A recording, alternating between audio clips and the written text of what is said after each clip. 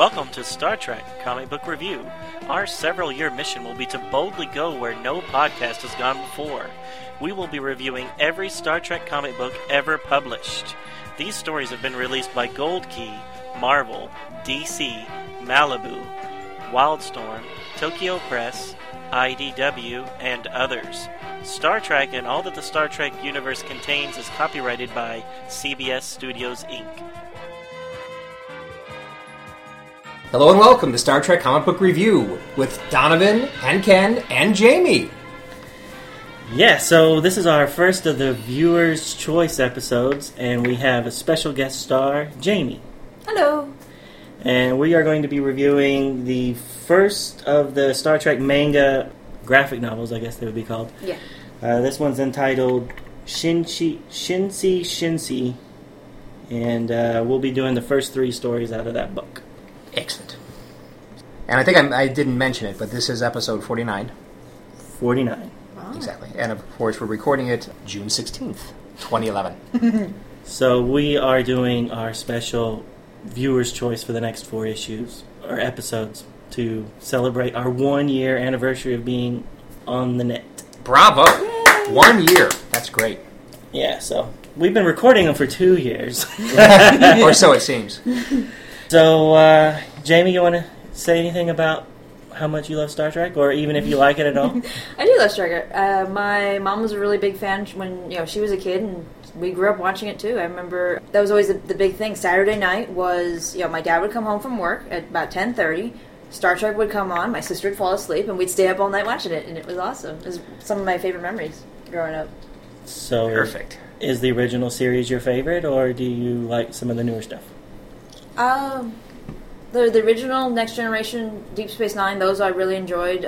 Voyager, that one, not so much. Enterprise, only seen the pilot. So I need to, one of these days, we keep meaning to watch all of them, but we just haven't gotten to it yet. And you're going to watch them in chronological order?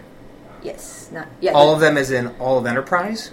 No, as in Star Trek, period. Next Generation, wow. Deep Space Nine, Voyager, wow. And then get to Enterprise. Okay. Take a few weeks off for that. All right. You like manga, right? Mm-hmm. That's why you chose this one as your viewer's choice? Yes. Yes. Again, from the library and stuff, and read them. Yeah. Yeah, they're usually a little out of order because they don't always have the ones I want when I want them. But yeah. Now, how do these pan out to mangas that you read that actually come from Japan? Could you tell they were different? I mean, they're... The styling's very much the same. A lot of, the big screams, the veins popping out of their foreheads, and very not clothed women in places. The sound effects in the background. But the characters in the book do not look like the actors at all. And some more so than others. Yeah, and then there were sometimes I was confused. The only way I could tell, okay, that's Kirk and that one's Chekhov because of the way they were acting, not the way they looked. Some of them looked a lot of times I had to wait until someone actually mentioned a name. And then, oh, that's who he is. Yeah. All right, so I'm sure we'll talk about that from the individual stories. All right, then I guess we can just jump into it if everybody's cool with that. That's cool. Sounds and just good. to mention one more thing, we're all together face to face. Which this does not happen very often. Does not happen very often, and it might not happen for a very long time after this. So, extra special treat where we're able to bounce off of each other as opposed to doing this all over Skype. So, right. So y'all be able to slap me when I get a little silly. Perfect. All right, so the first story was entitled Side Effects, and this whole graphic novel came out in August of 2006. The writer was Chris Dow's artist, Makoto Nagasuka. The letterers was Lucas Sir, and editor was Louis Reyes. Can I ask a question? What's a toning orphan? Where are you seeing that? In the book. That was one of the credits. Han Lam Chow. Oh, yeah, I don't know. Oh, well, he was the toning guy for the story Orphans, but what toning is, I'm not sure. I guess like the toning might be like the stuff. shading. I gotcha. Right. That was the story name. Okay. Yeah, Orphans is like the 4th story in this book. Which we're not doing. Not today. Not today. Starts off with the Enterprise has detected a badly damaged alien vessel. Kirk assembles a landing party of himself, McCoy, Spock, and Chekhov to investigate some disturbing readings. The crew find themselves in a ship filled with hundreds of humanoid aliens and some type of cryo-sleep devices. McCoy states that many of them seem to have organs and tissues from several different species in them, and they even find a dead one that has all types of cybernetic implants installed. Spock is able to hack into the ship's records and discovers that the alien craft was launched over 200 years ago. McCoy laments about these poor devils in cryosleep and that they must be put out of their centuries-long suffering. Before Kirk can comment on the idea of pulling the plug on all these guys, Scotty contacts Kirk and informs him that a huge rift in space is opening up in front of the Enterprise. As Kirk is preparing the landing party to return to the Enterprise, McCoy and Chekhov make an interesting discovery. They find a scantily clad woman hooked up to a much more impressive machine than the other aliens seem to be. She seems to be a mixture of 9 different species and many cybernetic implants. Just then, she wakes up and breaks free. She quickly jabs Chekhov and injects 2 tubes from her hand into his neck. You've never seen that before. Kirk blasts her, and she releases Chekhov, who falls upon the floor.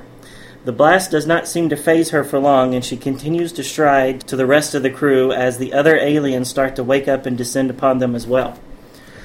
Just as it looks like the crew will be overcome, the transporter effect takes hold of them and they rematerialize on the transporter pad. Upon returning to the Enterprise, Kirk heads to the bridge and McCoy takes Chekhov to sickbay, and Spock requests some assistance from Scotty in modifying some hand phasers. As Kirk watches in horror, a huge craft emerges from the space anomaly. The larger vessel creates a tractor field around the Enterprise and the damaged alien craft and pulls them back into the spatial rift. When they return to normal space at the other end of a wormhole, they find a huge space station at the edge of a black hole. Spock marvels about the power needed to keep the space station and the 3 ships from being sucked into the event horizon of the black hole. In sickbay, we learn that Chekhov was injected with a virus, and that the alien ship must have been some sort of lab trying to discover the cure. As they approach the space station, huge explosions rock the station, and Kirk chances an away team to try to stop the explosions, because if the station is destroyed, then the Enterprise and everything else will be sucked into the maw of the black hole. They find the inhabitants of the space station being attacked by the woman from the other vessel and her zombie-like drones. Phasers and weapons do not seem to help until Spock joins the fray with his modified phasers. The crew eventually team up with the station's leaders, and we learn that they are the last of their species. They have built the space station at the edge of the black holes that will allow them the time to create the cures for the diseases that have destroyed their world. Kirk seems on board with the idea until he learns that they plan to take over the Enterprise to return to normal space and basically kill all the crew. Spock is about to offer another suggestion when the woman and her minions break into the bridge. A long firefight ensues, and it looks like she's finally brought down. As some of the guards are trying to remove her, gently at the behest of the leader of the aliens, she awakes and starts the attack anew. Bleeding from some obvious injury, she speaks with the leader and asks him, "Why can't you accept what I have to offer, Father?" And then she injects the tubes into his neck. She is about to do the same to the crew when Spock trades some vicious blows to her injured shoulder. To no avail, she is about to inject him when Kirk shows up with a huge shoulder-mounted cannon and blasts her at point-blank range. As they're preparing to beam away, McCoy exclaims that he still needed a tissue sample from her to help save Chekhov when Spock shows his sleeve that is encrusted with her blood. As they beam away, the woman opens her eyes and says, "I can save us. I am Queen." Aboard the Enterprise, they travel back into the wormhole as the space station is devoured by the black hole. Back in the Alpha Quadrant, they are reviewing their sensor logs and they discover that the alien vessel also took off from the space station and escaped the black hole as well, through another wormhole. The crew speculate that with being that close to the event horizon, that she could have ended up anywhere in the galaxy at any time. McCoy has the last line stating that any resistance to a force like hers would be futile. And then the last frame shows the traditional-looking Borg Queen, like, with some little Borg spheres. So I guess we're to imply that she is indeed the Borg Queen. Da-da-da! So, pretty good, right? For a manga, I mean, they're actually tackling a pretty big story. Exactly. When I realized that, I was like, they're actually trying to tell about the origin of the Borg. And it works. I can't really find too many fault in it. I was expecting more out of the Borg origin story, but Yeah. it was cool. Well, there was a lot of little things, like the injecting of the virus. That didn't come along till later, when Picard first comes in contact with them. Right. They just kind of collect the dead bodies and start putting stuff on them, and there you go, new Borg. Or even when Picard was taken and changed into Locutus, they show him, him getting his eye poked out and everything. And the virus came, I think, in Voyager, or very late. Well, that's when they talk about it, but I assume Because then that's when they started injecting them, and then you saw the little nanobots all changing in from within and stuff. And that's why they had such a hard time changing 7 of 9 back. That's why they couldn't get all of her little transplant, her little devices out of her. So you're saying Picard did not have the virus? Because I always assumed No. he did, and they just didn't have the special effects, or wasn't part of the plot at They the always time. showed them like putting pieces on, never from Growing. within. Right. It was usually dead bodies, or at least mostly dead bodies that they would collect and haul off. Interesting point. Yeah. How did she go from having hair and a top to no hair, and now she's got the little things that are like in her flesh up Right. there? Her shirt's completely changed, and Well, why I mean, does she believe it's... she's queen? Well, did that happen over time? Yeah, Yeah, I'm 'cause- assuming that's yeah, way this- later. This is way later? Okay. Well, and, I mean, as we saw in Star Trek First Contact and other things, I mean, the Queen is in every Borg sphere, even though she's really not there. Just But she they start off as recreates her own cubes. body. What? They started off as cubes, and then when First Contact, Right. then they did the little circle thing and the... Right, maybe- but I mean, yeah, but maybe you know, she's they killed, evolved. they destroy the Borg ship in Star Trek Best of Both Worlds, and then in First Contact, Picard says that how could she still be alive because she was on that sphere or that cube, and she says she's in all of them, and he thinks too linear or whatever. Mm. So, and you know, she's also in several episodes of Voyager, which happens after First Contact, and we all saw that Borg Queen definitely dies at the end of First Contact. So, this could be the progenitor of all the Borg Queens. I didn't think of, more than one Borg Queen. Maybe And she's she's the first copied or something. Right. Yeah. Well, if you remember when all her skin's taken off, her skull and everything was cybernetic at the end of First Contact. So only her skin is flesh on her face. Mm-hmm. That's right, because she gave Data new skin, so Yeah. why wouldn't she give herself new skin? Right. So, anyways, I liked it. It was interesting. They've never tried to explain where they came from. They were just always there. Right. Right. But they were supposedly coming from such a far distant part of the galaxy that we never came into contact with them. Right. So- the Delta Quadrant. Yeah, that was the other. Oh, yeah, it was the Delta. I guess so, because Yeah. they ran into them a lot with Voyager. Right. Right. So I they think, must have moved to the Delta Quadrant. Well, I think they moved to the Delta Quadrant with when they escaped wormhole? that wormhole right there, or that black hole. That's why they said she could go thousands of years in the past and another side of the galaxy, i.e., Do-do-do. yeah. So, Well, I mean, if she when- was 2,000 years in the past, that's 2,000 years before any of this happened, and she could have evolved into what What the we know. Queen and the Borg that we know. I don't know. I liked it. I thought it was good. I didn't see, like I said, I didn't see too many things that were too The other blatant. thing was when they come in contact with the Borg, Q says you've never seen anything like this, and there's nothing in their databanks. They would have written up something. Yeah, but Going. these What do don't you think they really would've? these don't really match that Borg though. These are just zombie guys that are sick. What are they sick with?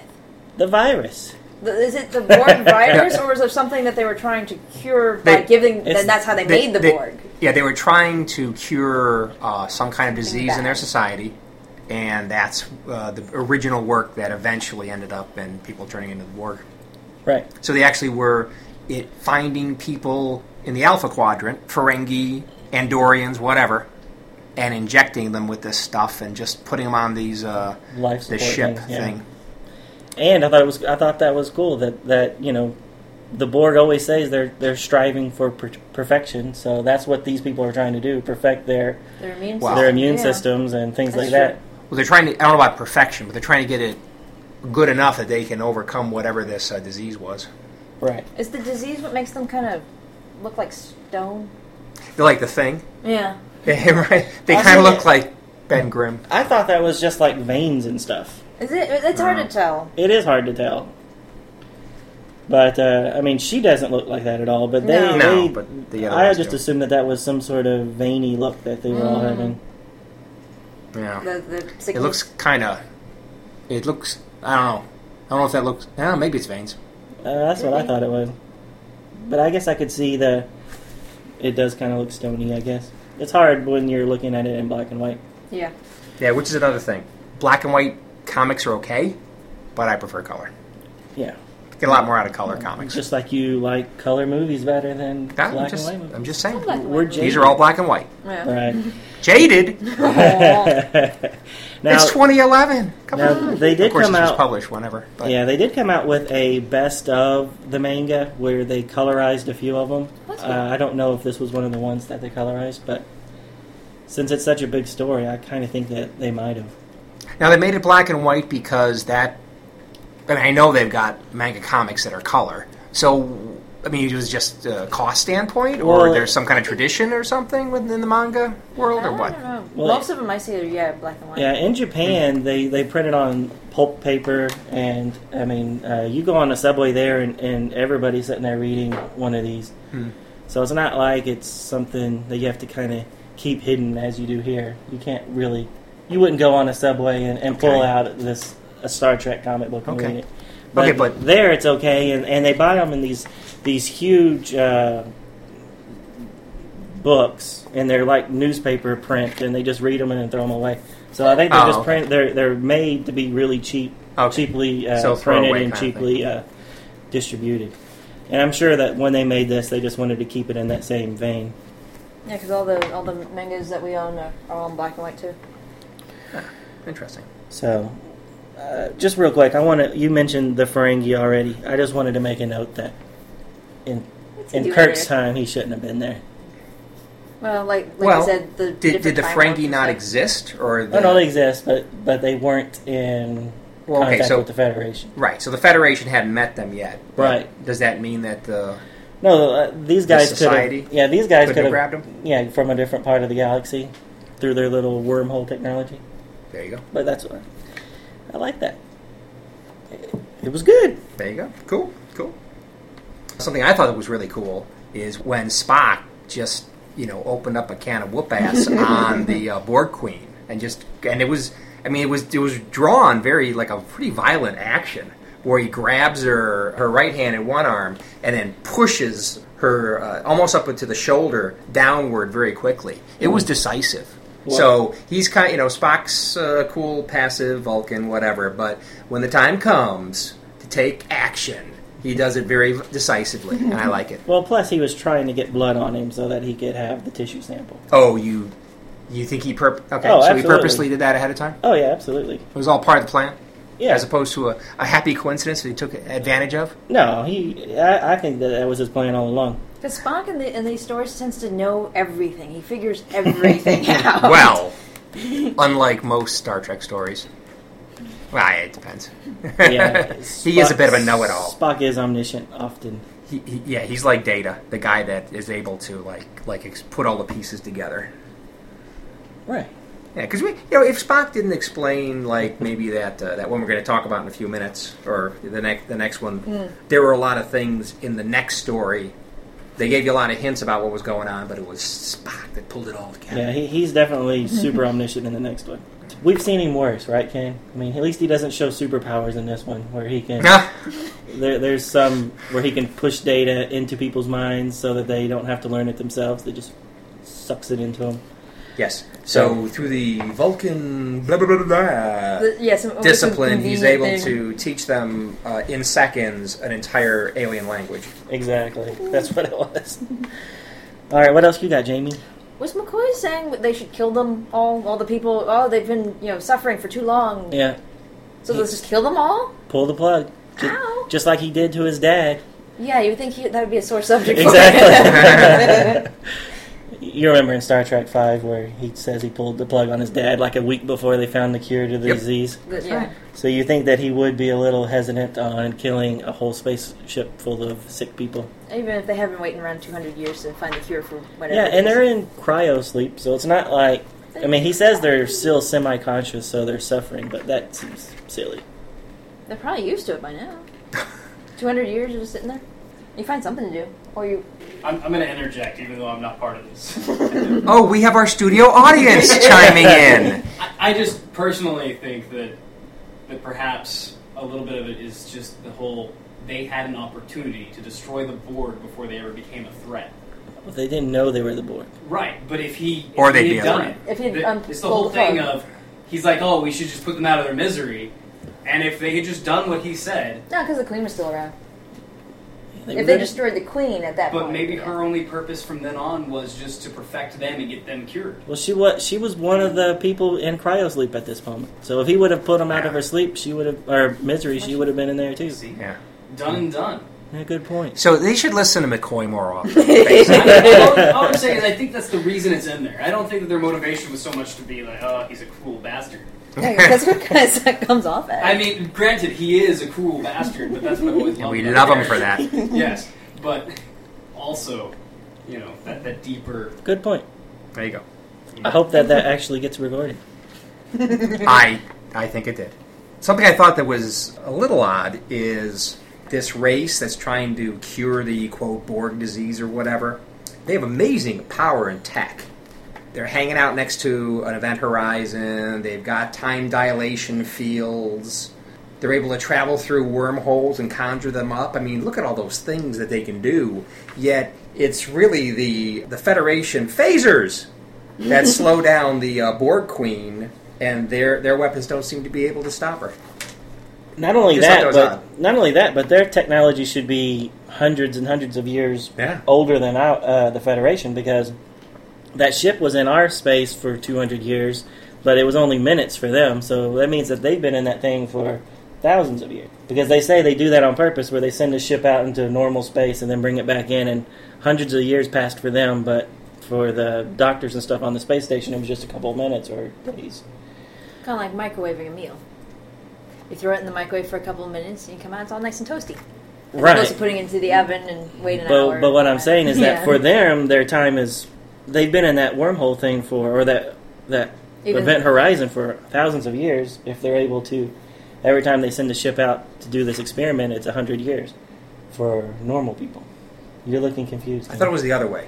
I thought they were trying to speed up the experiment, and so time went faster So for the- the For the people out experimentees. there. Am I mixing it up? Then how was it 200 years in their future? I thought that the people who were in cryosleep were out in normal space for 200 years. So you're saying it was Yes. thousands of years Well, I for thought the they people were on in the a time- station? No, for the people in the time in the station, it's only been a couple of minutes, but we don't know how long they've been in that little station area. Right. It could have been, any number of things, any number of years. They don't really say how Did long he- they've been trying to fix it. Yeah, if you're trying to run experiments though, You over would and want over it to be again, the you other want way. it to be faster, time to pass faster for your lab rats. So I'll agree with you; it's a little confusing, but I mean that's the only. Well, thing that that's makes exactly sense. what they're doing. Every time they send a ship out of the lab, and when it comes back, 200 years have passed for the rats, not for the them. rats. Yes, right. So for them, time has been slowed. So they had to have been in that wormhole or that event horizon for thousands of years. Oh, I agree. Yes. Yeah. Yeah. So right, that means right. that their tech was They've been that around a long much more time. advanced thousands of years ago than what the Federation is right now. Yep. They're still probably perfecting it within the wormhole, going, oh, okay, well, we need a new thing to do that. Right. So they Yeah, just send but- somebody out of the thing, and then you come back when you got it fixed, and then they come back 2 minutes later and like big old beard, and three And I'm- generations. And of I'm kids. just saying, does the Federation make the best weapons? I think so. Okay. Yeah, because again, Spock figured it out. The whole we gotta change it to where it's a rotating thing to where she can't adapt so fast. Adapting the rotating modulation. Yeah, like the next gen folks. It's like he figured could out. see the future. Wow. Cool. And for the record, for your the Federation should know about the Borg. There is the Borg episode of Star Trek Enterprise, Where they found. and yet still Picard didn't know about it. What's up with that? Yeah, they found it on Earth, right? Yeah, Right. Okay. because it's wreckage from the sphere from First Contact oh yeah. that starts to recreate the hive It was all mind. top secret, like in Yeah. Terminator. No, it They was said the hand. And, I think they did a pretty good job with it. But I was just poking fun at what you said. the timelines never work out right. But they try their best. It is. Yeah. So they count on the idea that people watching the show don't scratch too deeply. We're not going to let that happen. All right, so I thought the artwork was good in this one. Not as bad as the next two as far as not knowing who's saying what. I thought I could figure out who was saying what for the most part. The only thing I didn't like was the sound effects being in Japanese, where you didn't know if it was an explosion sometimes or a communicator beeping. Yeah. So. Those Japanese characters trying to get across sound effects, they just, like, what? Right. I But for don't the know. next one, they use English sound effects, which is convenient for me. Yes. Oh yeah. Being- Now what... So this comic was made for the Japanese market. No, it was made for the American market in the Japanese style. Okay, so they made the conscious decision that even though we're making this for the American market, we are going to use Japanese sound effects in some of these that Absolutely. most readers would not have any clue about, but because it looks like Japanese, you're going, ooh, And they're going to eat it up. Nanja. They're going to eat it up, and they did. Okay. Saying that, Tokyo Pop, who made this, also released a whole bunch of other real Japanese manga. Yeah. But I found out the other day that they're now out of business. Oh. Aw. So, a little sad news. Okay. Anything else, Jamie? I'm good. Can? No. Let's jump into the next one. All right. Engage with the second story, Anything But Alone. The writer is Joshua Ortega. The art is by Gregory Giovanni Johnson, which is interesting. Not a Japanese artist. At least I assume that's not a Japanese name. Letters are Lucas Riviera, and editor is Luis Reyes. The story opens with the Enterprise heading into a largely unexplored region of space near the Alexian system. From the command chair, Kirk is saying he's happy to be back on the frontier again to Spock and McCoy. Uhura reports that they are receiving a transmission from the nearest planet, but she does not understand its contents. Indeed, when she plays it for the bridge crew, only Spock has an idea what it is. He says it sounds like Zemigan transmission. No, I got that wrong. But since the planet was destroyed 100 years ago, he is intrigued how it could have emanated from the nearby planet. Kirk forms a landing party and turns the con over to Sulu. Not long after beaming down into the center of a city, a woman named Chartel welcomes them to Zemega 2. She is a beautiful woman, dressed in a fancy flowing jacket and miniskirt outfit. She says she is not aware of any transmission sent by them, but the landing party is more than welcome to their colony, and she is happy to be their guide. They visit the colony's great library with all the records of their race that was salvaged after the destruction of their planet. Personal as well as public records are there, and even include biological data. They move on to the Manual Labor Pavilion, where colonists get away from advanced technology and build things with old tools and manual effort. Chartel grabs her head and tells of her extreme headaches she gets from time to time. One of the colonists gashes his hand deeply with a tool. McCoy goes to administer first aid, but to his amazement, the wound completely heals before his eyes. No explanation is given. Later, the tour ends, and Kirk states that they accepted Chartel's offer to spend the night in the colony. She leaves their company, and the landing party goes from grinning friendly folk to being an all-business, wary force to be reckoned with. They call up the ship, telling them they are spending the night, but leave the channel open just in case. They discuss what they observed and their suspicions. The instantly healing hand, no one knowing anything about the transmission to the Enterprise, and most curious of all, the total lack of children. Later at dinner, as the terrific trio are enjoying exceptional food, a girl named Lynn approaches their table and asks to speak with them. She turns out to be the person that sent the original signal to the Enterprise and mentions Precraft, Zemega's most celebrated scientist. Lynn tells them how she helped Precraft with the molecular assembly technology that went into their original probe. She stops her disjointed explanation, saying she has told others about her concerns, but the other colonists just ignore her and Precraft won't speak to anyone. Suddenly, she grabs her head as if she has an extreme migraine, apologizes, and leaves. Kirk comments on how everyone seems to get migraines in this colony. Spock states he thinks he knows at least partially what's going on. Spock quotes the work of John von Neumann, who theorized that you could build a self-replicating molecular assembler, install them in a space probe, and shoot them to a habitable world. There they could construct anything that they are programmed to, including biological life, perhaps even complex biological life such as people. McCoy calls the idea horse feathers, and even science fiction, but Spock states yesterday's fiction is today's fact. Kirk is more open to the idea because it makes sense of most of the puzzle pieces. They decide Dr. Precraft is probably the man with all the answers, so after their meal they set out to meet him. They arrive at his impressive abode and enter when no one appears to be about. After they are inside for a while, they split up to find Precraft. McCoy and Kirk in one team, and Spock going solo. Spock follows his tricorder readings to the location of a humanoid life reading and sees below him a room that is projecting a lifelike simulation of people. Suddenly he is accosted by someone from behind who says he should not have come. Kirk and McCoy enter a room with lots of equipment that they take for Precraft's lab. Precraft himself is in the room in some kind of deep concentration. When he comes out of it, he tells Kirk and McCoy they are quite the intrepid travelers, and he did not authorize any visitors.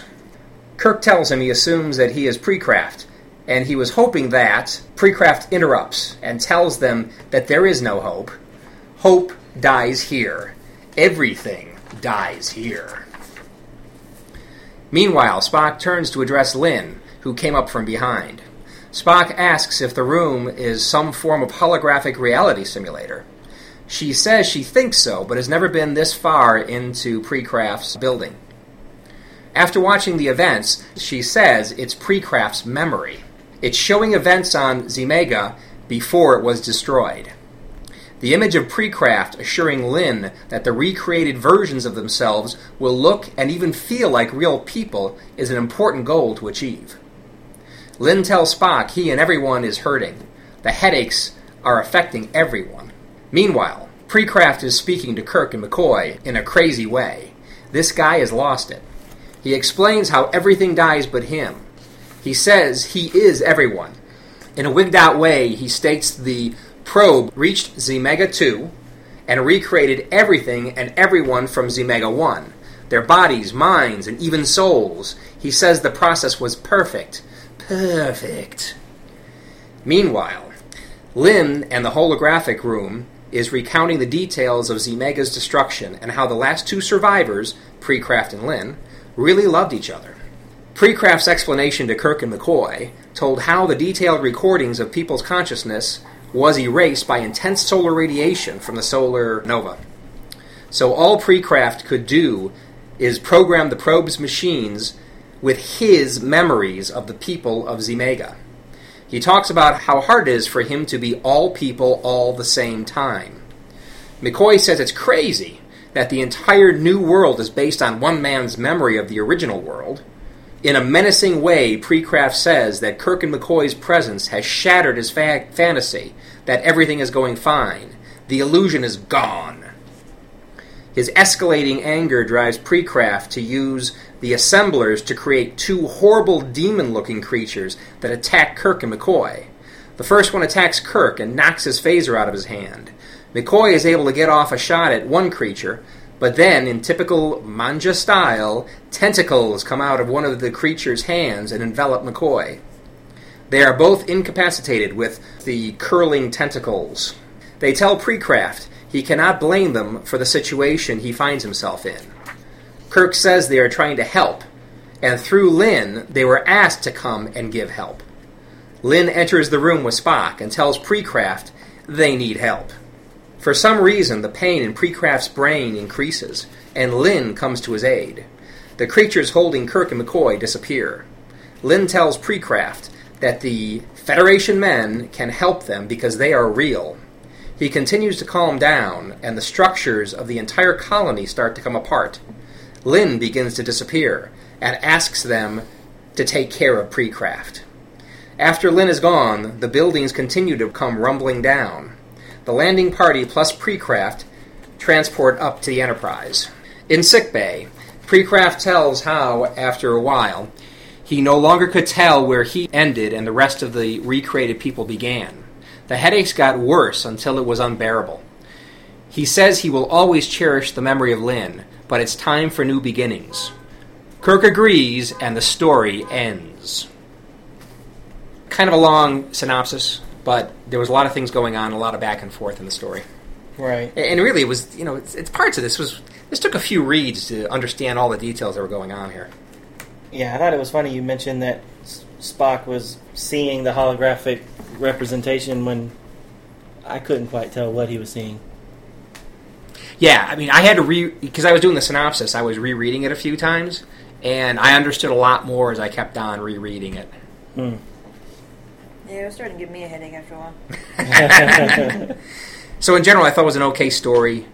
The artwork was adequate, except I thought Kirk, Spock, and McCoy all have the neck and body of Captain Marvel or Superman from a 50s comic, and it's not as realistic as I prefer them. Getting back to your comment earlier. Anyway, the cool thing about this is at least the artwork and the depiction did not distract me like it did in our third story. The artwork kind of distracted me in the third story. This one I thought was bad because it seemed like the word balloon sometimes didn't match the person that was actually saying it. So a lot of times it was pointing to like Kirk's chest, and I'm like, why is he saying that? And then, oh, he's not. That was a little distracting at times, but it was all right. Jamie? It kind of reminded me of the last book of the Ender series.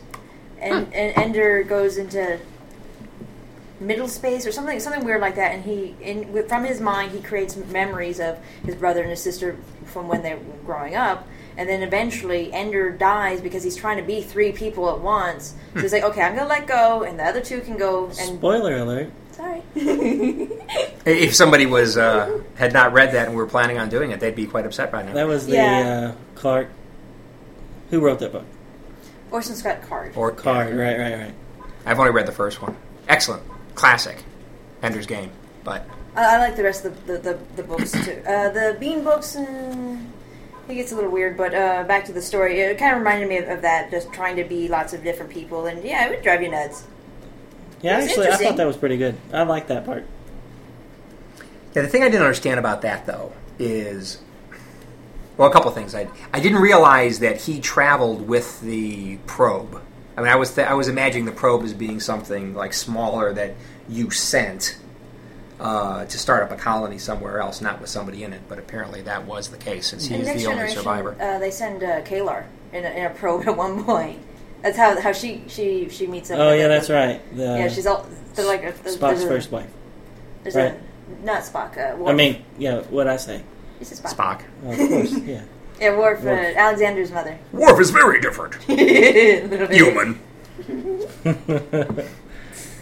So I can kind of believe them. Yeah, him being in the little tube. Plus, Jor-El did it. And maybe it wasn't a little tube. I don't know. But anyway, if he programmed everything from his memory, and these these molecular construction machines were creating all the buildings and the people and stuff, and they were programmed from his memory, it's like, didn't the programming happen at the beginning? Well, I mean, I didn't quite get why he had to keep on being involved in being these people. I mean, why wouldn't they have just taken his Because they were incomplete. his draft because- and then just run with it? run with it. Yeah, Run with it. Kind of like a holodeck. So yeah, so he was actually running around in his mind, living their lives as they encountered stimuli. He would give them things to react to based on his memories of how they would react. Yeah, but then the What a Lynn, drag. I didn't get that. Lynn still does stuff that he's not aware of, though. Yep, Right? that's So right. she Like still transmitting.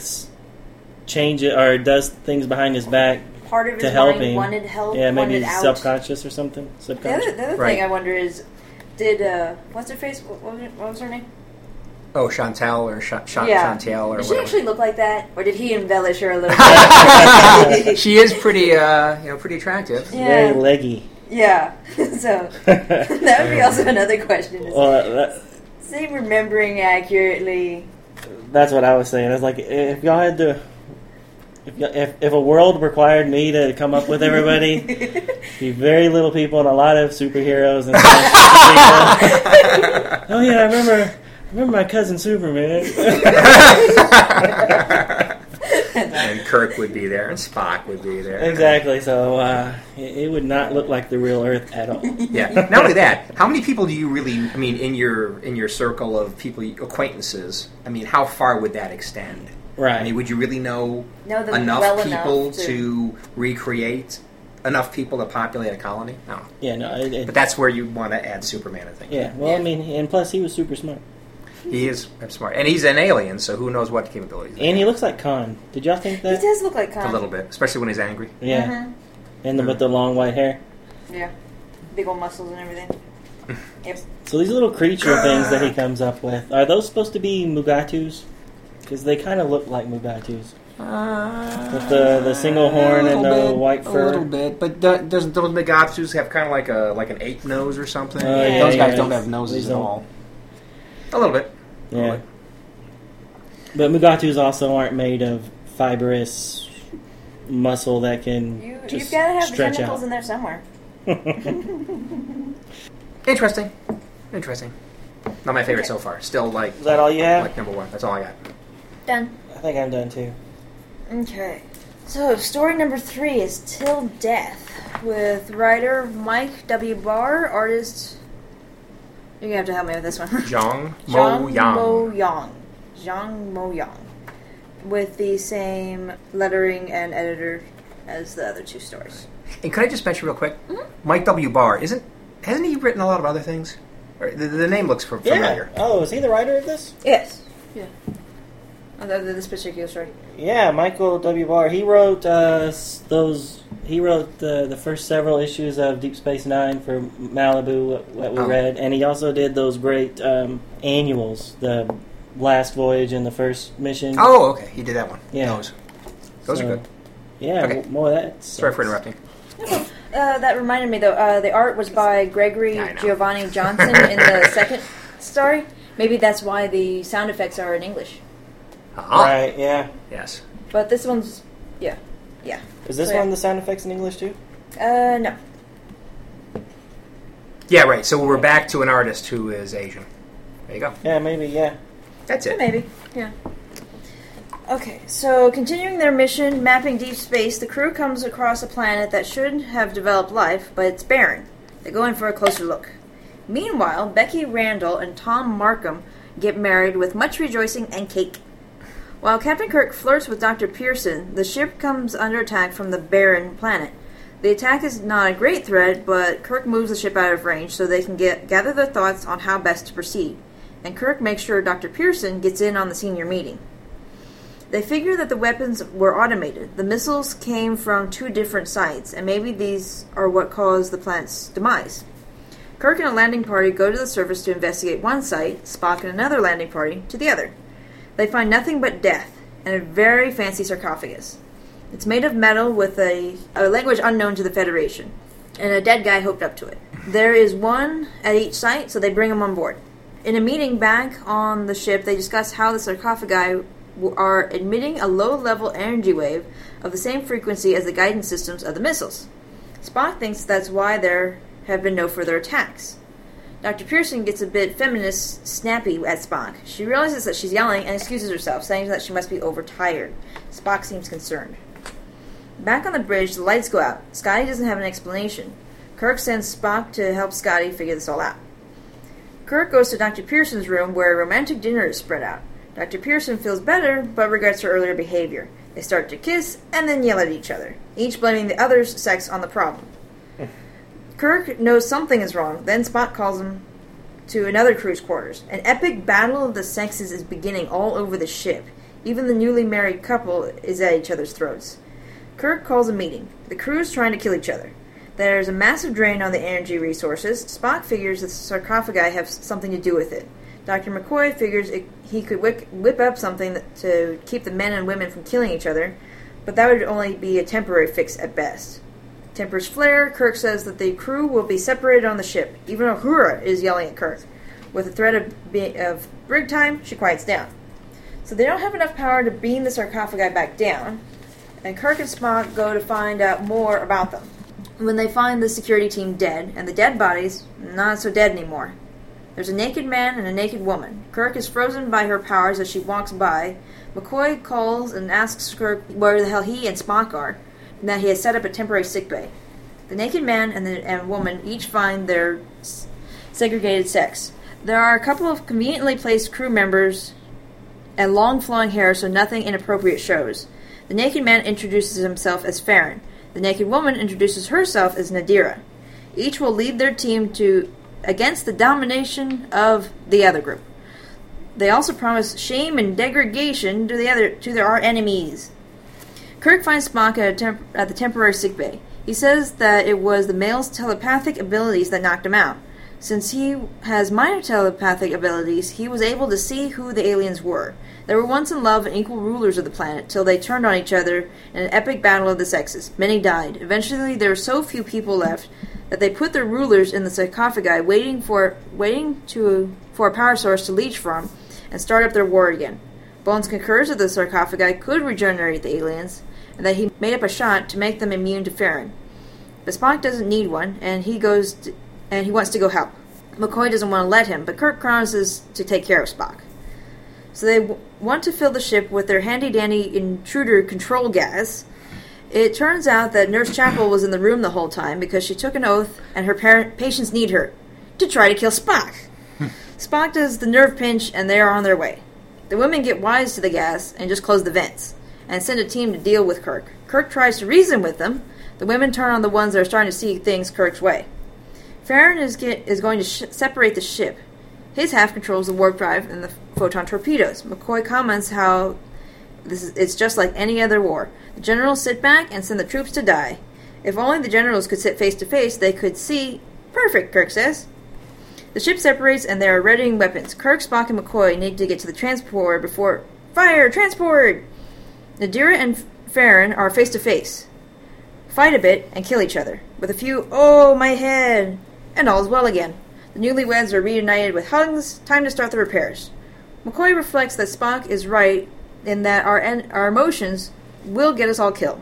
Kirk reminds him that without emotions, we lose courage and joy. Now time to see Dr. Pearson. They never did find out the name of the planet, but it was no Eden. Kirk's final thoughts. There you go. So Kirk really wanted to be with her. So he put the well-being of the ship so that he could keep this date.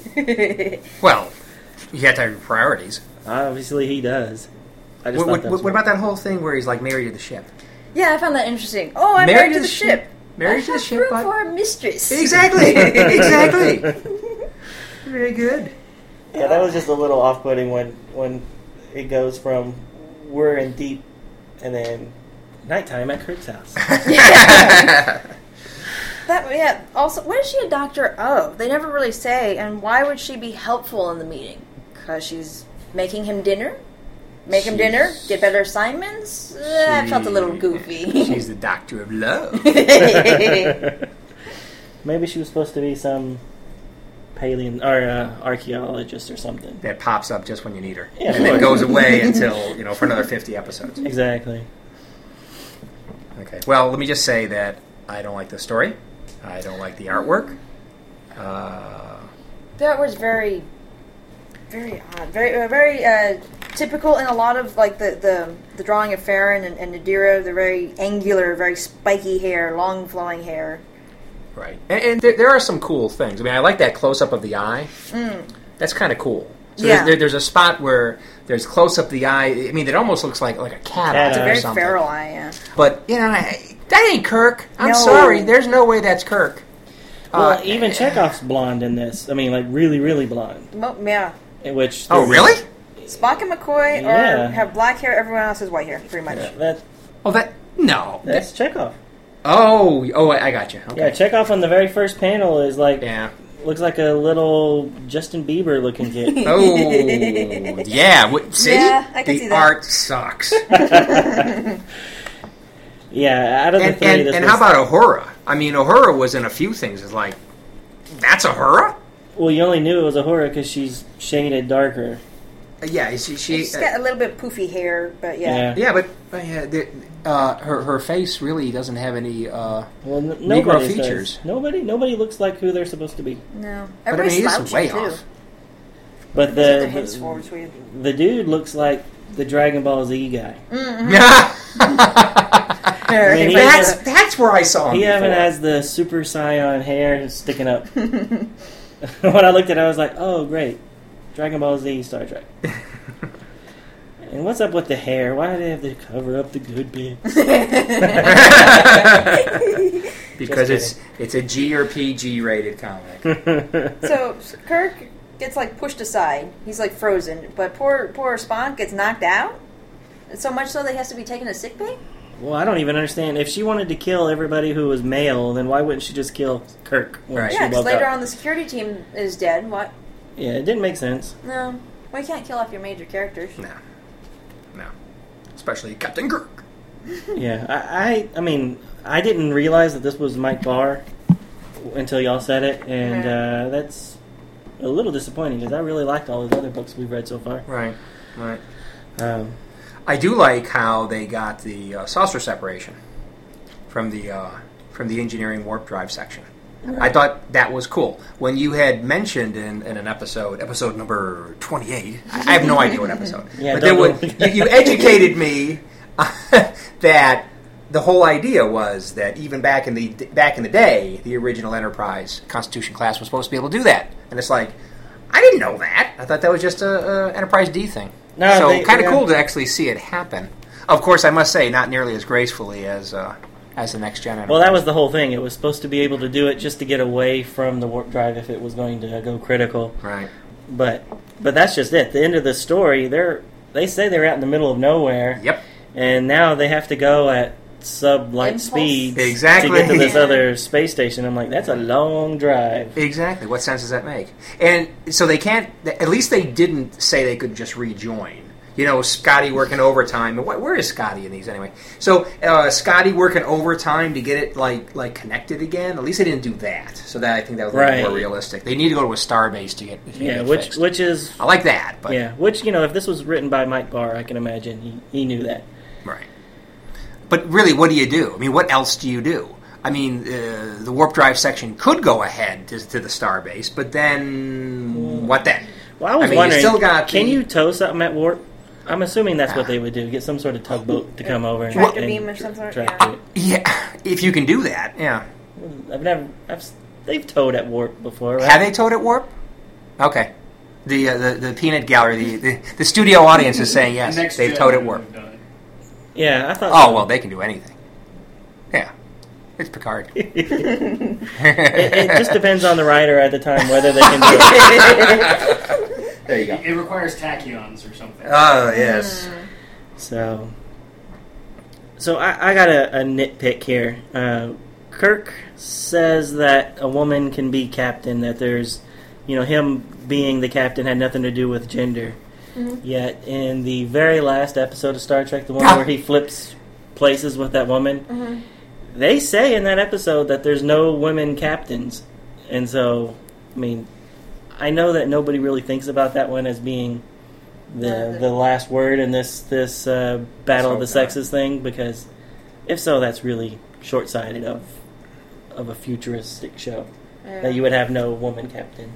Yeah, but did they? I don't remember that detail, by the way, because that was a bad episode, like many of the third season episodes. But I mean, they must have done that to be in line with the story. I mean, some point they were trying to make in the story. Well, that was why she wanted to switch bodies with a man, because as a woman, she could never be a captain. Oh, was that and it? so she was switching with Kirk, and then Shatner portrayed it so gracefully. Oh my God! What a sexist! I don't know. I guess like nowadays, there's never been a female president, but there could be. Right. If we elected one. I guess that's why he's trying to say there. Well, yeah. Yeah, but it's supposed to be hundreds of years in the future. Yeah, there's going to be one. It was short-sighted of the original writers. Yeah, it was just that one episode where I think they really, you're making a show about the future, about how all genders and races are the same, and then your very last episode you ever make, you're going to go out on that note. Well, say what you want to about Voyager, but at least they had a female captain. Well, not only Voyager, but even the original Cage. You had a woman first officer. But that's not a captain. They didn't like it, that's why they had to rework it. I know, but... That's right. Right.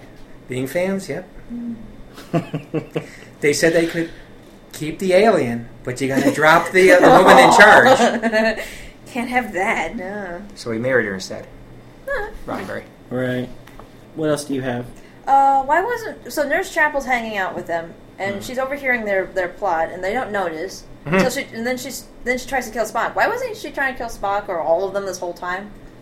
She's just kind of hanging out. She was biding her time. She was waiting for opportunity. And of course she goes after Spock because... She loves him. Exactly. We all knew that. Well, what I find funny is that if this is some sort of mind control that completely overrides your normal sense of being... How can Kirk talk people out? I mean, he gets held up by some women, and he's able to just say, "Oh, come on, I'm right. You are right, Captain." And then they just some of the gas had gotten in, so maybe they were starting to wake up a little bit. But the gas was supposed to put them to knock sleep, them out. not change their mind. Yeah, it's supposed to be knockout gas. Yeah, intruder control gas. I mean, we know Kirk has a way with women. Well, probably what and not only that, he is the captain of the debate team. Because he's out there convincing all kinds of people of all kinds of things. But this is an amazing display of his persuasive abilities. Yeah, intruder control gas. It felt like they got out of their Batman utility belt. But it has been mentioned in the original series. I think they even did it, didn't they? Didn't they? Before, I think. Yeah. Didn't they? Yeah. Didn't they? Wasn't it in Space Seed when they tried to use it? Was it, or was it when Finnegan took over engineering and he was singing all drunk? Oh, I thought Finnegan was the guy. No, he turned off the life support system at one point or something like that. He was threatening to, or didn't know what he was doing. He was just pushing random buttons. Yeah, that's right. Yeah, wasn't Finnegan the guy in Shore Leave that was the upperclassman that was always taunting? Oh, Kirk? That's right. I'm getting them mixed up. Riley. I forgot that. He was in a I forgot that guy's name. Riley or something? I don't know. My last comment is I liked how they had the wedding at the beginning. There was that... I love a wedding. The only time we've seen a wedding in Star Trek was... Balance of Terror. Balance of Terror, right, at the beginning. Which I thought this seemed... Yep. Yeah. Because Keiko and O'Brien get married in the Next Generation. And Worf gets married a couple times. Couple times. Well, we see it once, right? Do we see him get married more than once? He never marries Kalar. He bit her face. That's marriage. Oh, okay. That's Klingon marriage there. Nothing says I love you like a good bite in the face. And then he marries Jadzia. Yeah. Right. Yeah, you're right. He only actually gets married once. Goes through the actual ceremony for that one. I can't imagine her letting him bite her face, though. She's a little weird. She would bite back. Yeah. She was feisty. All right. Anything else for you, Jeannie? Yeah, that was kind of upsetting. The explanation as to why exactly so Farron and Nadir they love each other and it's all consuming and then they die. Well, they love each other so much that they're going to kill each other. Well, not only themselves, they kill the whole planet. Mm-hmm. If you love the other person that much, it's all consuming. Wouldn't you want to protect them, not shoot them? But okay, and sometimes stories are very handy about when they turn a corner, just to get you the place they want you to go. I mean, they said it was so consuming, the love turned to hate. And it was like, wow. So that's is that why the divorce rate's so high? I don't know. You didn't watch Star Wars Episode 1? Anger leads to fear. Fear. And the dark side, I don't know. Something. Yeah. Right. I'm sure love and hate was in there somewhere too. The only thing I have to say is I thought it was a bit of a stretch to have Farron and Nadira being limp corpses in the sarcophaguses and on the planet. And then when they get up the Enterprise, they're able to magically suck down the Enterprise power enough to disable transporters and everything else to renew themselves into being young, perfect specimens of virility. I just thought it was And they couldn't a bit pack much. a shirt. And they couldn't pack a shirt. Well, they were so old and decayed. Maybe their shirts clothes couldn't regenerate probably a shirt. the clothes probably just ate away over time. Who knows? And how do they kill each other at the exact same moment to where and death, and they're just both dead at once? Well, when one of them actually died due to the other one's blows, the other one died of heartbreak. Oh, so they flip back to love at the end? At the end, yeah. Well, they're crying, or they're veining. I'm not sure. And I will say that I do like the artwork there. Most of the artwork in this story I didn't like, but I did like their epic battle. I mean you really, the way they drew it, you really get the feeling that they were really going at each other. I mean, there was no punches pulled. This was like, bleh. Good fight. Right. Now, how did they destroy their whole first planet, the original planet? Did they destroy it by In war. people stopped procreating? 'Cause So busy I fighting, imagine and they that hated each other? I imagine that the children, the population will take a dive when all men hate all women, because you can't really procreate any other way. Yeah. So there probably were. So the children at the time of the hatred war grew up to be adults, and then they killed each other off, and that's it. Yep. Yeah. And they loved these heroes so much that they kept both of them alive. Convenient. But not themselves. Not themselves. Yeah, exactly. No army, yeah. Could you make a few more of those sarcophaguses? Maybe for me. He'll need somebody to get him some clothes when he leaves out. Fetch him a robe and I make his slippers, coffee yeah. just right. Okay, that's all I gotta say. Yeah, that was just an ugly veil. I didn't like the veil. And she wore it throughout the whole show. Well, so you know who she is and why Well, yeah, it's 'cause they such a big thing that they're Oh, already. that's what that was. Yeah. That's right. Yeah, Okay. the veil from the first scene. Exactly. Days so ago. there was a spot. There was a spot when I was in the comic book reading. It's like, what is that on her head? It's like I didn't bother figuring it out. Right. Okay. So I just think it's not- funny that she it's kept the it veil. on this whole time.